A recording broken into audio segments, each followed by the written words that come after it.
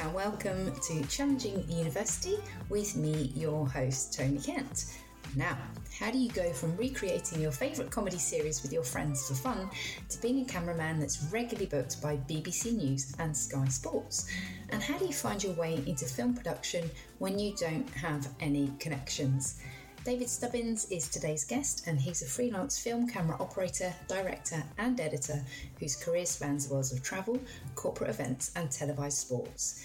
In this episode, David shares how lack of space on his chosen A-level courses meant studying two subjects he had not picked, why a story left on a common room table decided his future, what it was like being a cameraman for a private detective, why on-the-job experience made him more valuable to film companies than having a degree, and why people skills are as important as technical skills, even when you're established. This episode offers a fantastic insight into the world of film production and editing, from securing work experience through to getting yourself pitch side with professional footballers and TV presenters. Let's get started. Hi, David. Hello. Thank you for agreeing to come on the Challenging University podcast. Thank you for having me. This is quite nice because this time round I'm recording you. Last time we met, you were recording me. Absolutely, yeah. So for the list, it was fun. It was fun. So for the listeners today and the listeners to come, could you please share your full name and what it is that you do for a job today? So my name is David Stubbins, and I am a freelance. I kind of say I'm a freelance cameraman, but within that incorporates directing and a lot of producing work actually, and I also edit. Although over the years I've kind of gone off that bit. I prefer to be out and about, meeting people. So that's what I do. And very briefly, because that sounds like, that's a kind of broad, you could be a cameraman, editor, producer in all sorts of spheres. Where do you kind of focus your work, if you do have a focus? Yeah, so bit of background. I've been doing this 24 years now. And up until COVID, I worked for a production company. Mm-hmm. We travelled. I think when we first met, I may have mentioned this a few years back. So at that point, we were traveling all over the world, filming all kinds of things, destination films and films for huge hotel chains and things like that. Obviously, COVID stopped all that. And so I went freelance in 21. And I say luckily, for me, I'd built up some good relationships with other freelancers who we'd used over the years. And so I work predominantly over the last 2 years in news, sport. I do with football, championship football for people who are interested in that. So kind of across the north. I live in Hull, so I specifically do Hull City. Yeah. And when they're not at home, I get put on other games for the kind of the northern championship teams. I also do the rugby league for Sky Sports, again, predominantly in the north, although this season, just gone, I think London Broncos have come back into the Super League, so we might be having a few trips down to London. So at the minute, it's predominantly across the north. A lot of my work is based. And then sorry, the cat. I'm so sorry. First cat on the podcast. Sorry. And it's a black cat. Oh, it's she lucky. will. Yeah, she gets everywhere. Yeah. But I do a lot of work for things like BBC Breakfast. So that can be, again, you can be sent anywhere for that. If they're doing a live OB from somewhere. So, yeah. Great. And I know what OB means, but let's deal with our acronyms. OB is? Sorry, an outside broadcast, yeah. When you see, if you see, a live cameraman somewhere, he will be there with his presenter and a producer probably. That's an outside broadcast, yeah. Great. Sorry about that. So let's go back in time a little bit. Every guest that comes on, I ask them what their memories of secondary school are. Were you there as a Sure. roving reporter? Um, that is where my interest in film kind of came to the fore, really.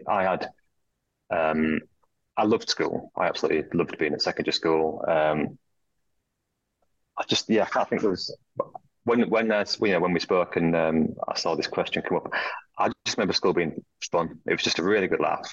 Mhm. But I think I did get my head down and Yeah. concentrated and tried to do as best as I could at school. But yeah, we just tried to make it as fun as possible, I think. And I think I'm lucky that the school I was at didn't mind that. Do you know what I mean? It was never like, I don't know, it wasn't a very strict. It was a Roman Catholic school, but it wasn't a very strict school as such. It was. I was very sporty as well. I did a lot of sports there. Um, but yeah, I loved secondary school. I thought it was a really fun environment, really. And was it because I know people that will who are not practicing Catholics that will seek out the local Catholic school because often they I've been told produce better results. Was there a story behind why you ended up at a Roman Catholic school? I think pretty much everyone in my family went to that school. Okay. Yeah. So yeah, we had the primary school, which is like the feeder school into the secondary school, were both Roman Yeah. Catholic. Yeah. I'm not a practicing Catholic at all now. Mm. And to be honest, we weren't really back then. Mm. We didn't really go to church. Um, my grandma was probably the most religious in the family, and even she wasn't that religious. um, so yeah, it's just we just it was the closest secondary school to us, to be fair. Yeah. A great school. I've got no kind of now it's I think it's they classed as open faith schools. I think because I have Muslim family members. They attend that school. Right. Um, Okay. it's accepting of all religions. I think now it's not. Yeah. I think it's known as a Roman Catholic school, but it's an open faith school. I think might be how it's classed. Okay. Yeah. I just Mm. it's interesting because only something that I learned with schooling around where I live, with a lot of village schools, they are often church schools because the land was donated by the church. So all of our local Okay, primaries, bar one, I think, are C of E because they're built on church land. Fun fact. right. Okay, never knew that. Yeah, it could be that. Yeah, I know we had the school close by used to be the Marist. Lots of priests and nuns in Hull. Yeah, Ah, so okay. yeah, Right. the Marist fathers used to be based just down the road. Right. So when my mum and my aunties and my uncles Yeah. were all at that school, it was Yeah. all nuns and priests ran it. Yeah. Yeah. Um, I still remember in primary school, the headmistress was a nun, and she would just come and interrupt any lesson she felt, and she'd just come and play guitar and sing songs in the middle of a science lesson. She'd just kind of come in, gather everyone round to the carpet, play a song, and then disappear to the next class and disrupt their class. And then we just get back on with our class. It's really bizarre, but It's great. So when the headmistress turns up, you're not afraid you're going to be told off. You're like, it's circle and singing time. yeah, yeah, yeah. She was quite nice actually. She was quite a nice headmistress. Yeah. But yeah, I mean there are stories of much stricter times in those Yeah. schools. Yeah. But I think luckily we passed that. You're right. Um, Yeah.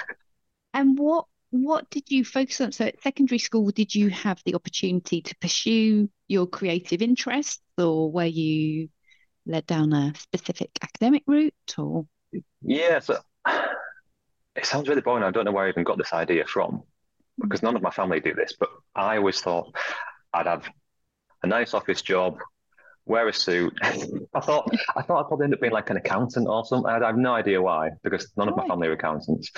Yeah. It's just my head was, get a nice office job, wear a suit. Yeah. That's what you do to make money and progress. Yeah. Like I said, none of my family do that. My granddad was a docker. Yeah. Most of my family are kind of manual Yeah. jobs, that kind of sector. Yeah. I just had it in my head, and now and then when I met my careers advisor, I just wanted to be a pilot. I wanted to be in the Okay. RAF Yeah. because I had Right. two uncles on my dad's side who were I think, engineers in the RAF. Yeah. Um, and my mum kind of pushed me to do that. But she was like, really into that. Mm. And then when I went to my careers advisor, they just said, no, you won't get that. That's they said you need really good physics. You need really good physics to be a pilot, and you don't have good physics. So Ah. they just said, yeah, what else do you want to do? And at that Mm. time, I was into sports and I was running, and so we Yeah. kind of looked at being a coach, actually, being an Yeah. athletics coach. Yeah. But then once I got into sixth form, that I just didn't fancy that either, and that's when I'd started to get more into writing and journalism, um, and then yeah. So where I am now, sorry, there was no idea of this in secondary school really. I was quite sporty. I thought I'd either be into sport or, like I say, I wanted to join the RAF. Yeah. This didn't kind of, It's sorry. really interesting. What did you study at sixth form? So again, and I don't think sixth forms are like this now, but I went on holiday with my friend's family, and so I started sixth form a week after everyone else, Okay. and this was still at the secondary school, obviously. Yeah. And so I wanted to do geography, but that class was full, Okay. so I couldn't do geography. Yeah. So they couldn't squeeze another chair in. Yeah. So, and sorry, history that was. I went to history, that was full. Yeah. So I did geography. Yeah. I did English literature. I loved Yeah. English. I still, I loved reading, still do. Yeah. And then the next possible thing that I could do was Christian theology, which, Okay. yeah, I think it was either that or I don't know, probably French or something, where they only had space to push me to somewhere else for a third Right. course. Wow. And we did general studies as well. So I did Yeah. Christian theology, English Right. literature, and Yeah. geography. Right. And it was through English literature. Sorry. Yeah. No, go on. It was through English literature that I ended up where I am now, basically. Right. Did you complete your A levels? Yes. I completed them all. Yeah. I didn't do great, if I'm honest. A lot of things happened in sixth form, which kind of took my concentration elsewhere. And it was okay. I did all right. I just didn't do as well as I thought I would do. But I still thought I'd go to university. Okay, because I think the thing that really strikes me is with the A level thing, when they say you must pick subjects they're interested in, you must pick subjects that will lead you into your future, but you're being told, well, there's no space for you in the class that you want, so you can do two topics that you have not picked. Absolutely, yeah. For 2 years. I thought history and geography would go together well. Yeah. And I always loved English. It was either going to be language or literature. But the fact that, I mean, now you see coaches going from school to school, taking students to give them exactly what they want and need. Yeah. But they couldn't just put a chair in another classroom for me to do what I wanted to do. But to be honest, I really liked Christian theology. And again, it was Christian theology, but it was all multi-faith. You learned about lots of different faiths. Yeah. And it was a really good discussion group, really. It wasn't like we just sat in a classroom and a teacher spoke to us. We had really good open discussions about religion and all that kind of stuff. So it was good from that point of view. Yeah. What I was going to do with that, who knows? I don't know. To become a theologian, I don't know, but I don't know how many theologians Hull's produced, but there we go. You said that you thought university was on the cards. So what was the conversations that you were having at home and at sixth form around what your next steps would be? Again, only one of my uncles at that point when I was in school, only one of my uncles had gone to university. No one else in my family had been. And we were quite a big family. My mum was one of seven.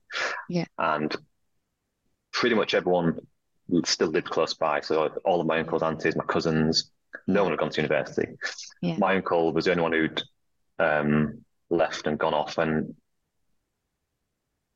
so he was a bit of an inspiration for, I want to do that. That's probably the route I want to go down.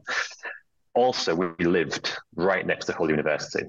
So every day for 15, 16 years, I passed Hull University. We passed the student accommodation. We passed the areas where the student lived. I always saw the big red brick buildings, and that was always inspiration. That I can't wait to be student. That's what I want to go to, whether it was Hull or elsewhere. I just thought, I want to be part of that, and that would be, lead me into whatever career I wanted. I just knew I wanted to go to university.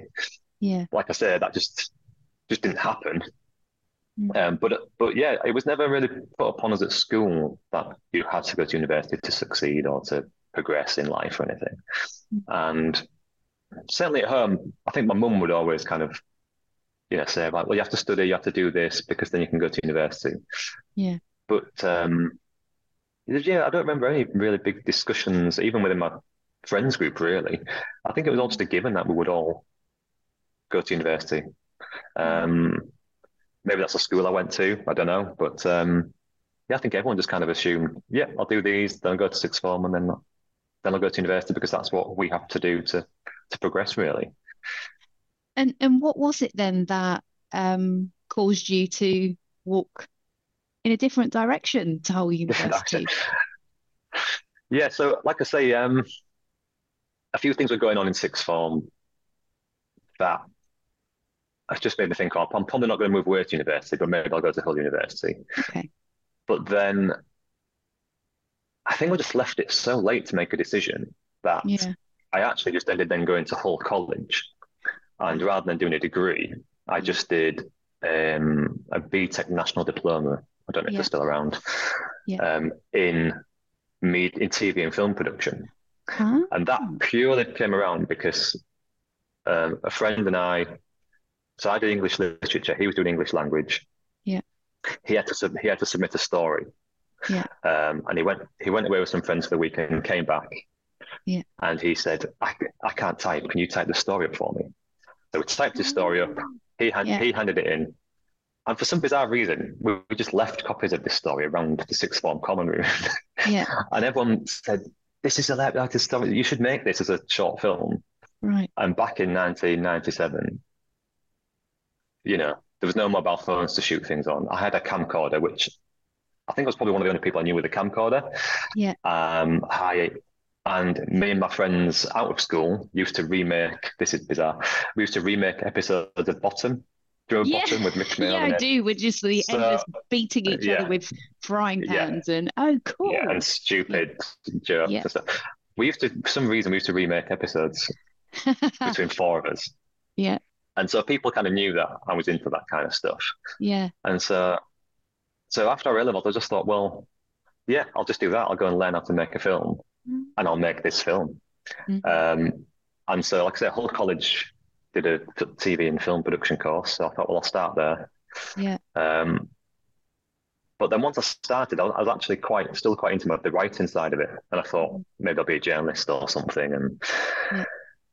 But so sorry, I don't even know what your question was now. was it how I got into it, or was it just university? Different routes. That's right.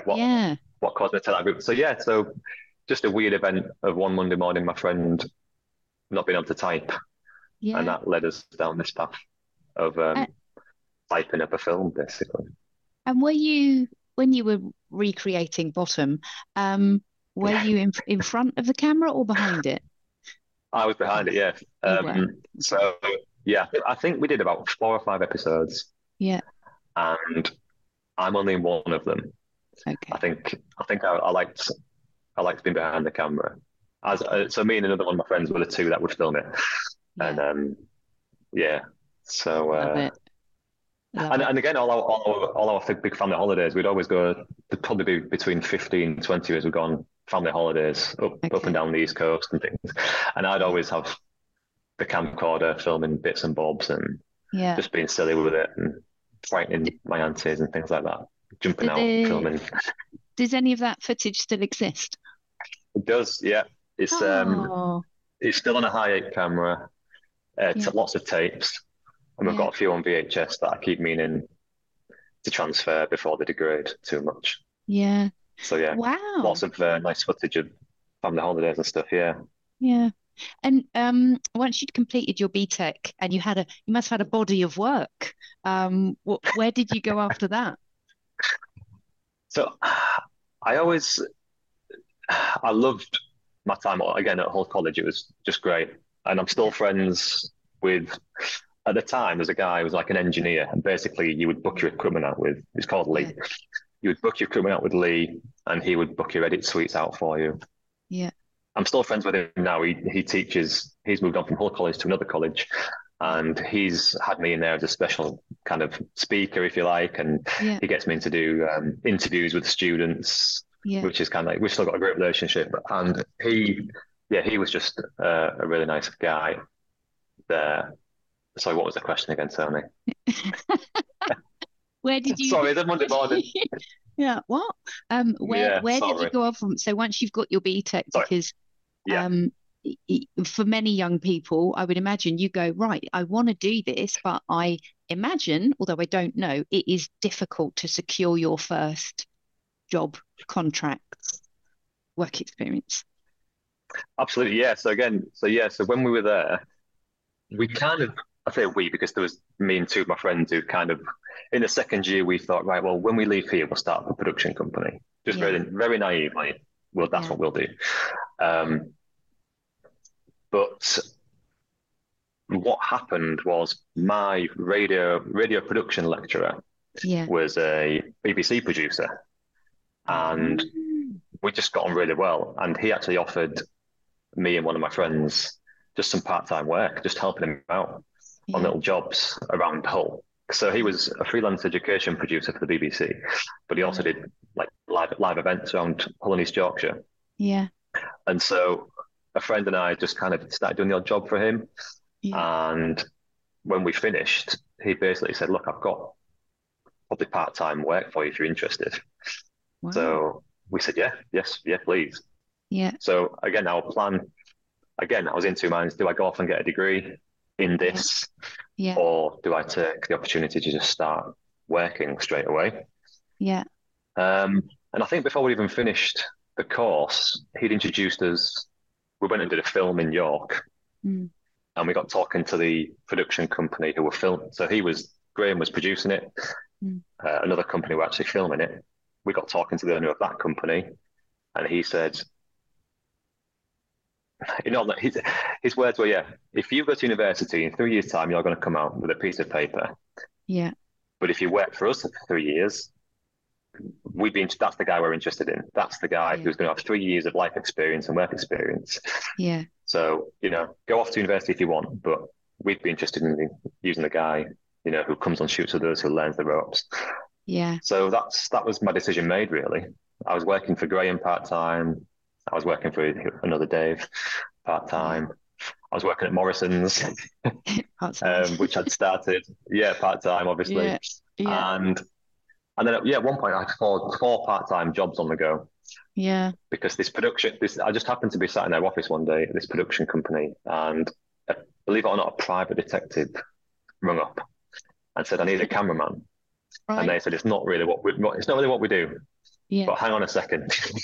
And Wow. Dave just looked at me and said, "Do you want some more work?" I said, "Yeah." Yeah, They yeah. said, "Right, I've got someone for you." So for about 18 months, I was a Oh, cameraman for a private detective, oh my as God. well as doing all these other jobs. So Wow. eventually I quit Morrison. Yeah, I quit Morrison's even though they begged me to stay by offering me a supervised job. yeah, And I said, "Look, yeah, I appreciate the offer, but I didn't want to be private security cameraman, but the other two jobs are really taken off. I was getting lots of work. yeah. So I quit Morrison's. Yeah. That's that's quite a big I don't know, frame of reference. You're like, I'm covertly filming people in in one Yeah. role. It was a very strange job. Yeah. A very interesting job. Yeah. Yeah.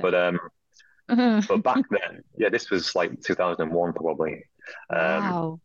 the technology wasn't amazing what we were using, Yeah, but interesting, really interesting for about 18 months, and then I just got sick of it. yeah. Um, and like I said, the actual work, proper production work, let's call it, was taken off. So Yeah. So I quit that job as well. Okay. I thought, there's lots that I'm curious about on the private investigator work, but I don't want to betray any confidences, you know.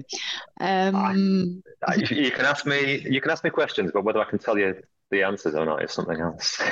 yeah, I'll I've just got visions of you like peering around corners, In the bush, yeah. Well, sitting in the car pretending to read a paper. so it's not too far from that. I Okay. would sit, I would get um, driven into position. So Right. we'd have a target, let's call them, Yeah. and I would drive a white transit van Yeah. Oh my to God. maybe Yeah. a mile of that house, Yeah. and then I would next to the passenger seat was a secret door Oh, in this transit van. So then I would crawl through this door into the back yeah. of the van. Yeah. One of my other team would then come and move that van into position.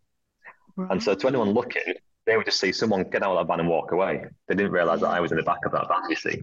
And I could be in the back of that van for 12 hours Oh my with no goodness. sunlight or anything. And what I would Yeah. have, I don't think this is giving away too much, but in that van was a periscope.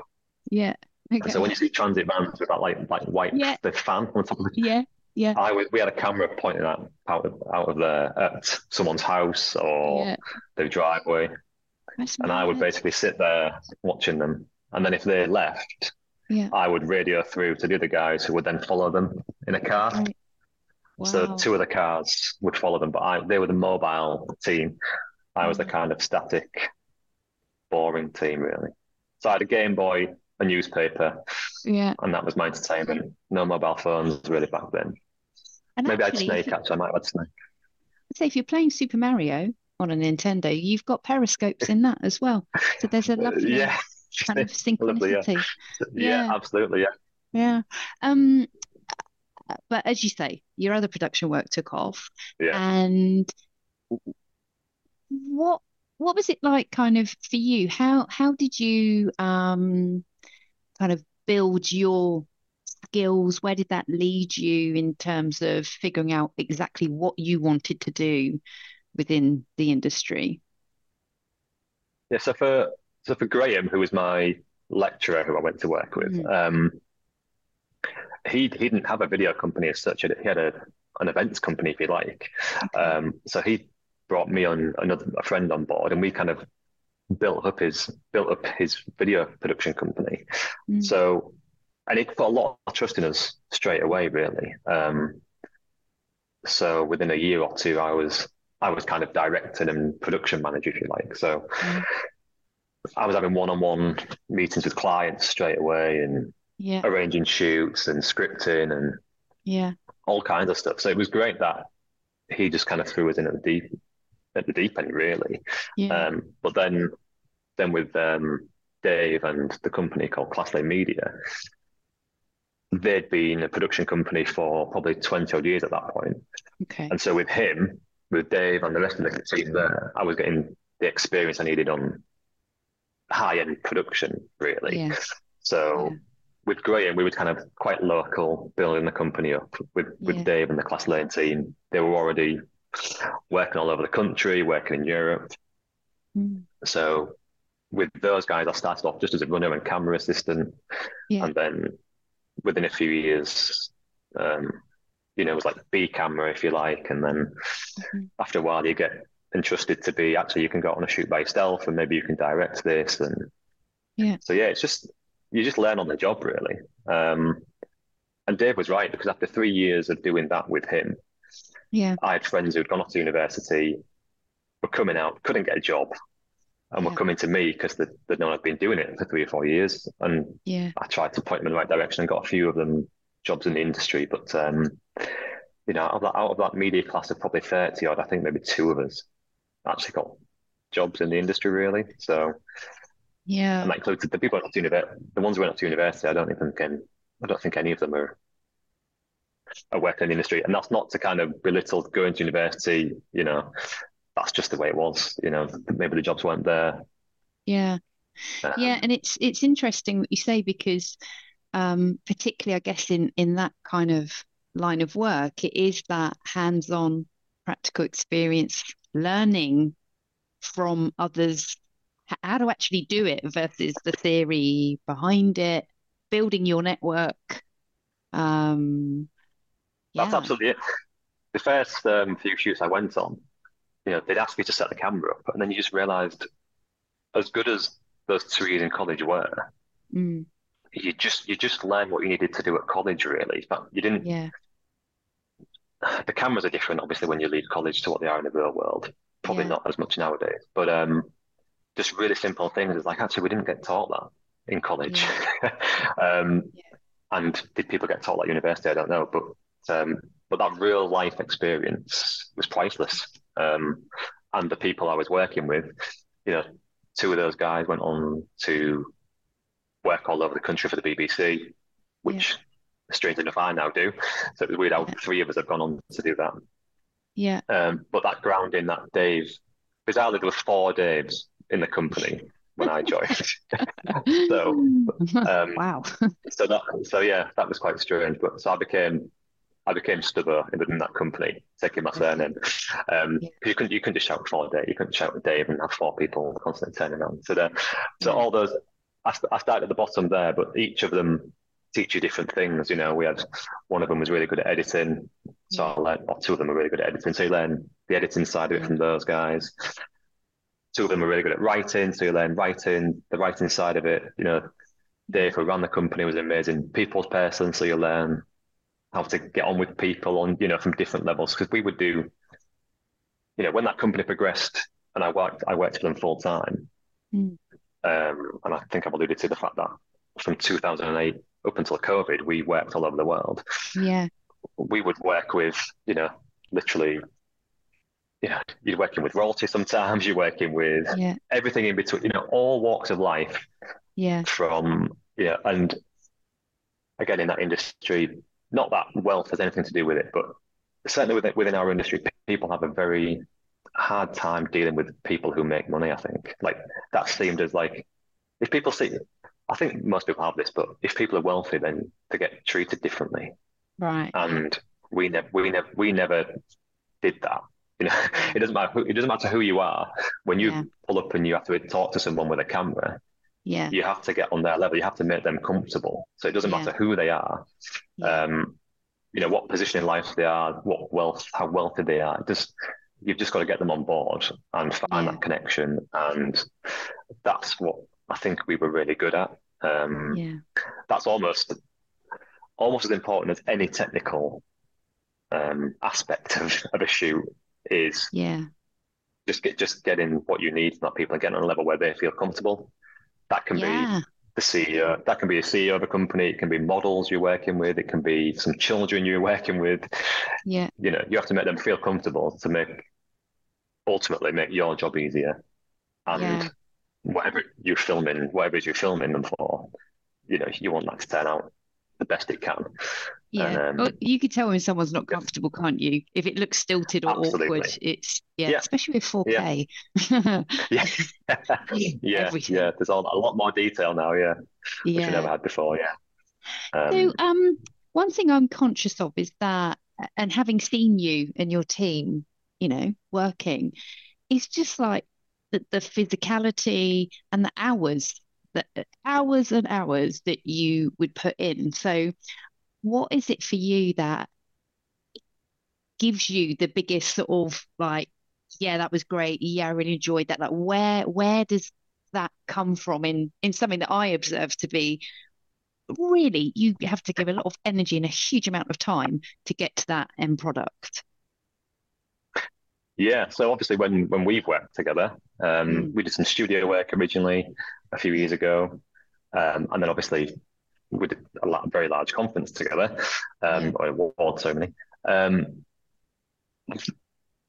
I would have been almost 2 different people probably in those environments. From when we were working one-on-one together in a studio, that's very different to how I need to be when I've got a team of people, and clients there, and it's live, and there are 500 plus people there expecting something. Part of that comes from having, that's quite cliche, but having a good team. So I always try and make sure, Ian, well, this means nothing to anyone listening, but I know you've referenced Ian in one of the messages you sent me, which is a colleague of mine who was on camera that day, but helped you out with the microphone. We've known each other for well over 10 years. Another one of my team, Paul, we probably worked together for close to 10 years. It's having the people around you. You all know what you need to do. We're all very similar. So, like I say, it's not so much, we all know that we all know what to do technically. I know that I can give those guys a piece of equipment, a camera or vision mixer, whatever it is. I know technically they know how to use it, and vice versa. What is more important in almost every job is, could I leave those to help you out if you needed help? Could I let them meet a client and not embarrass us or do something like that? Not mess up that relationship. It's all about your people skills as well as it is your technical knowledge of how to use the equipment. And what we have found, I always say we, because I worked for a company for 23 years, so I still work with a lot of freelancers as a team, really. Is you start trust with each other that we all know what we need to do, and what puts a client at ease more than anything is not just that they're going to get a great product at the end of it, whether that's a live event that with no glitches or messing up or technical issues, or whether it's a film that we've spent a few weeks producing with them on location. They need to know that we all know what we're doing, and it's about giving them an experience. Lots of people say we could be on a resort for 2 weeks, and after 2 weeks, the client would say, people hardly noticed you were here because we would get there, get on with the job, get it done, and just try to be as low key as possible because we always just say it's not about us. People would say, "Oh, we've had film crews on site before, and they're shutting off this, they're blocking this. We have people need to do this, but the director's shouting this and that." Well, if they're doing that, that's because they want to make it about them. That director is full of their own self-worth and their own self-importance, and they want people to know that they're in charge. They like to shout action. They want people to go, he must know what he's doing because he's shouted action really loud, and he shouted at that camera guy, and he's making this girl run around or that camera woman run around, and they're doing that because they want to show off, basically. For us, we like to get there, get the job done, make everyone feel comfortable and that they've had a good time while we've been there, and it's not been an issue with us being on site. And that we've done that with every kind of production, really. It's not just destination and resort based stuff. It's if you're in a factory or whatever, then you don't want to be stopping production lines because you need to get your shot. And especially with people who just like to. In a factory, it's very formulaic, and people know that they go in, this is their job, and if you go in and mess that up, then it throws everyone off, and so why make people feel uncomfortable and am I going to get blamed for me not getting these chocolate bars packed in time and all that kind of whatever it was. So we've always just, like I say, going back to the people skills, they're the most important side of it, really. And it was, I guess it plays into a question I was going to ask you next, which is, if you look at your career, what do you feel has stood you in good stead throughout? I did make some notes, but I haven't even looked at them, I must admit. Again, I think it's just not being pretentious, I think would probably be the word I would use. I've always loved being the person that work experience students came to. So when we would get a lot of work, especially in Hull, for maybe 15, 16 years, there wasn't many production companies. There's probably only 2 or 3 of us. Now there's quite a lot because we got City of Culture in 2017. We had a lot of investment, a lot of business, a lot of young startups came around. So now there's a lot more on offer. But back then, there wasn't much. I wouldn't know who to have gone to when I was at college, really. Other than the company I ended up working for. So I love giving the opportunity to people and being that person who helps people understand the industry, and it can be quite daunting, even when I go on some shoots now, TV work, it can be quite daunting to see maybe some presenters you've watched on TV for years, or Yeah. a celebrity you might have to be working with. Yeah. But most of them just want to be treated normal, and Yeah. most of them, I'll say most of them, want to be treated normal. I want a I don't basket of want to look puppies. special treat. Yeah. Yeah, yeah. Yeah. So I think, yeah, so what stood us in good stead is just being honest and genuine. We always used to laugh because we would be a preferred supplier for an agency in New York. Mm. And you think, why is an agency in New York who has access to thousands of Yeah. production companies and thousands of camera ops and directors and writers, why are they flying over 3 or 4 crew from Hull in England? Yeah. Yeah. I mean, it's because they loved working with us, because they knew they'd get a good job, but they also knew that maybe our work ethos and our personalities, Mm. they just liked working with people like that, genuine people, and not just fake people, if you like. I don't like to use the word fake, but again, are they a bit pretentious? Are they a bit up themselves and it's all about them rather than the product? And I think just because we were a nice, genuine team to work with, that stood us in good stead. I actually met. Sorry, go on. No, go on. You met someone. Who did you meet? No, well, again, this was just a local lad who came to us for work experience. It's just stood out, that's all. And he came to us work experience. He was fantastic to the point where we actually was going to offer him a job. But his girlfriend got a job down in Selfridges in London. Yeah. And he said, it's her dream job. I'm probably going to move down to London with her. Yeah. But thanks for everything. I really appreciate the fact you're going to offer me a job. And he went on to work for, this might not mean anything to you, but I think it was Cop90, was like a huge YouTube channel. He was there from the birth of that. He went on to do great things. And I saw him a couple of years ago, just walked into a hotel, and he was with some Spanish director. And I said, "Oh, how are you doing?" He went, and he said to this lady, "This is Dave. He taught me everything I know." And it was just real nice that, he'd gone on to great things, but he still remembered the few weeks and months he had with us, and appreciated his time with us. And that's, I think that's really nice, actually. I think that says a lot for us, that people remember what we did. Well, I hope it does anyway. I hope we stood some good people in there, directed them down the right path maybe, and gave them a good experience that I didn't have. And how was the experience of going from, as you say, you were employed for a very long time by your production firm, to starting out on your own? What have been your kind of learnings from going through that experience? Yeah, that was hard. We kind of knew it was on the cards because after the first financial crisis in 2008, we'd put all our eggs in this travel basket, let's say, and it was going fantastic. It was going really well. And when COVID hit, and we knew that industry wasn't going to survive really, and the travel industry was going to take a long time to recover, I knew it was on the cards, but it came within a few weeks. I'd just started an extension on the house. Yeah. We were pregnant about a few months. I can't remember how far on we were, but so we were expecting our first child, and then made redundant for the first time. And in 22 years, just having that and thinking, right, well, as I said before, we've been very lucky that I've been able to stay in Hull and have the career that I've had. Yeah. When that went away, it's like, right, well, there's nothing else here. I'm going to have to move to maybe Manchester, Leeds, London.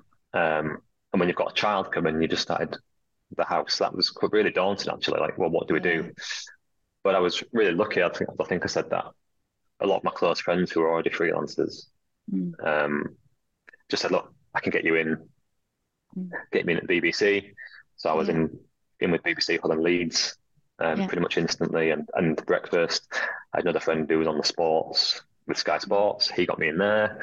So I was very fortunate. Again, it's good that I'd built relationships, that people trusted me and wanted to help out in that moment to keep that work going. Because it was frightening for a few weeks, just thinking, how much am I going to get redundancy? How long can that see us through until we've made a decision on, are we just going to forget the life we've got here and move away. You know, Yeah. my wife's got a career, obviously, you know, she's got a great career here. Yeah. Do we move for my career? Do I then say, right, well, I'll just change my career? Which, to be fair, I spent 2 months working in a tin factory just Oh, to right. keep some money coming in. Wow. Yeah, again, one of Wow. my best mates owned a tin making factory, and he just mentioned, oh, I've got this job. There's a bit of a backlog. So I said, Yeah. well, how difficult is it? And he's Yeah. like, oh, you serious? I said, yeah. I need, you know, I don't know what's going to happen. Right. So Wow. after traveling the world and working in 40 countries for all those years, Yeah. living an amazing lifestyle, I was just like, stick me on that conveyor belt and I'll label these tins up for you if that's what I need to do, and that's what I need to do. Um, Right. Wow. but you know, luckily, I didn't have to Yeah. do that for too long Yeah. until you know all the other jobs started coming off and coming in, and but again, you know, I was just willing to do whatever I needed to do, really. But Yeah, and I so think yeah, that so plays to what you had to say about being, I guess, genuine and not full of mm, your own self-importance. It's like, right, if I'm going to need to go and work in a factory for a few weeks, then that's what it's going to absolutely, have to be. Yeah. yeah, Wow. yeah, yeah. Mm. Because I still don't have a website up and running because I'm always out doing stuff. Yeah. You know, and it's hard. It's I did do a course for through HMRC or Job Centre Yeah. about starting your own business. Yeah. Oh, you need to register on Yale.com. I said, well, no one looks for freelance cameraman. I certainly would never look on the other pages for freelance cameraman. No. You go through your network. So it's Mm. not about names. Again, back to relationships. It's not about names on a piece of paper. It's about, I remember working with that person. Yeah. They were great. You know, Yeah. I'll give them a ring, see if they've got anything going, that kind of thing. And Yeah. so, yeah, I still don't have a website from running. Most of work in this industry is just word of mouth and relationships, really. Yeah. Um, so yeah, it was daunting, but it couldn't have Got come at a better through it. time, to be honest. Yeah, you know, Yeah. I used to potentially work away for 2 or 3 weeks, which is probably why I never started a family until quite late. But now I've been fortunate enough to, Yeah. you know, spend time. Yeah. You know, I'm not having to go to the office and do editing, or I'm not away on shoots. I can spend Yeah. time with my son, which I've never had a chance to do before. You know, I'd have been away too much. I've missed Yeah. out on so much stuff. So Wow. as daunting as it was, it's been a bit of a blessing at the same time. Wow. I was saying you've probably got some amazing shots as well, plenty of video. Could you just tilt your head that way, son? It's not. Yeah, yeah, yeah. So I've got some nice pictures of him Yeah. when you could just plonk him down and he Yeah. wouldn't move. When I've had to Yeah. just get gear ready and he's just been sat looking at all the equipment, and Yeah. now he's big enough to actually, you know, he'll sit and pan the tripod around and he can look through the camera viewfinder, and Wow. yeah, I don't Wow. know if that's a good thing or a bad thing because now he may be. I'm hoping things like TikTok and stuff will have died off by the time he's old enough to realize what these things are, because Yeah. otherwise he might just be on there and wanting Hmm. that fake fame and fortune or whatever. Well, Yeah, I I'm not guess into TikTok. it's going to be a expensive hobby. I guess, equipment It doesn't come will. cheap.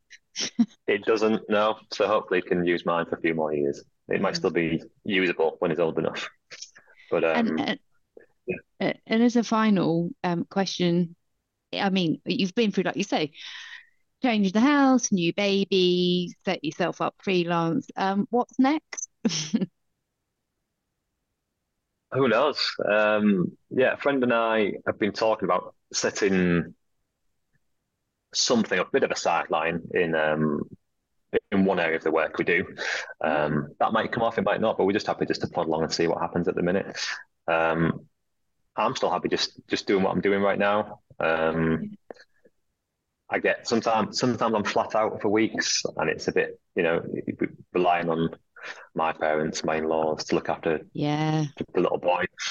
Sometimes I can take the opportunity to just not work for a week or two, and know that, you know, that doesn't matter really.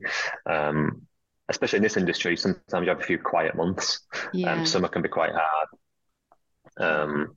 Start of the year can be, you know, people taking Christmas off, and Yeah. certainly when the football and the rugby seasons stop, you think, oh, I've got 2 or 3 months now. I might need more of the kind of corporate side of stuff in, or maybe try and get a bit more of the news work in. I'm still worrying times, but then one of my friends said, who's doing this a lot longer than I have on a freelance basis, he said, you just have to learn to enjoy those quiet moments, really, and appreciate the fact that you can just spend time with your son. You're not thinking, right, well, who's looking after him today? Or, what's my wife doing? Could she look after him? And, just appreciate the quiet times, really, and not worry too much about where the next job's coming from. Wow. We'll put a link into your LinkedIn profile, into the show notes, so that people can look you up. But I appreciate you coming on the other side of the camera for this episode. It's been great to talk to you. Thank you very much.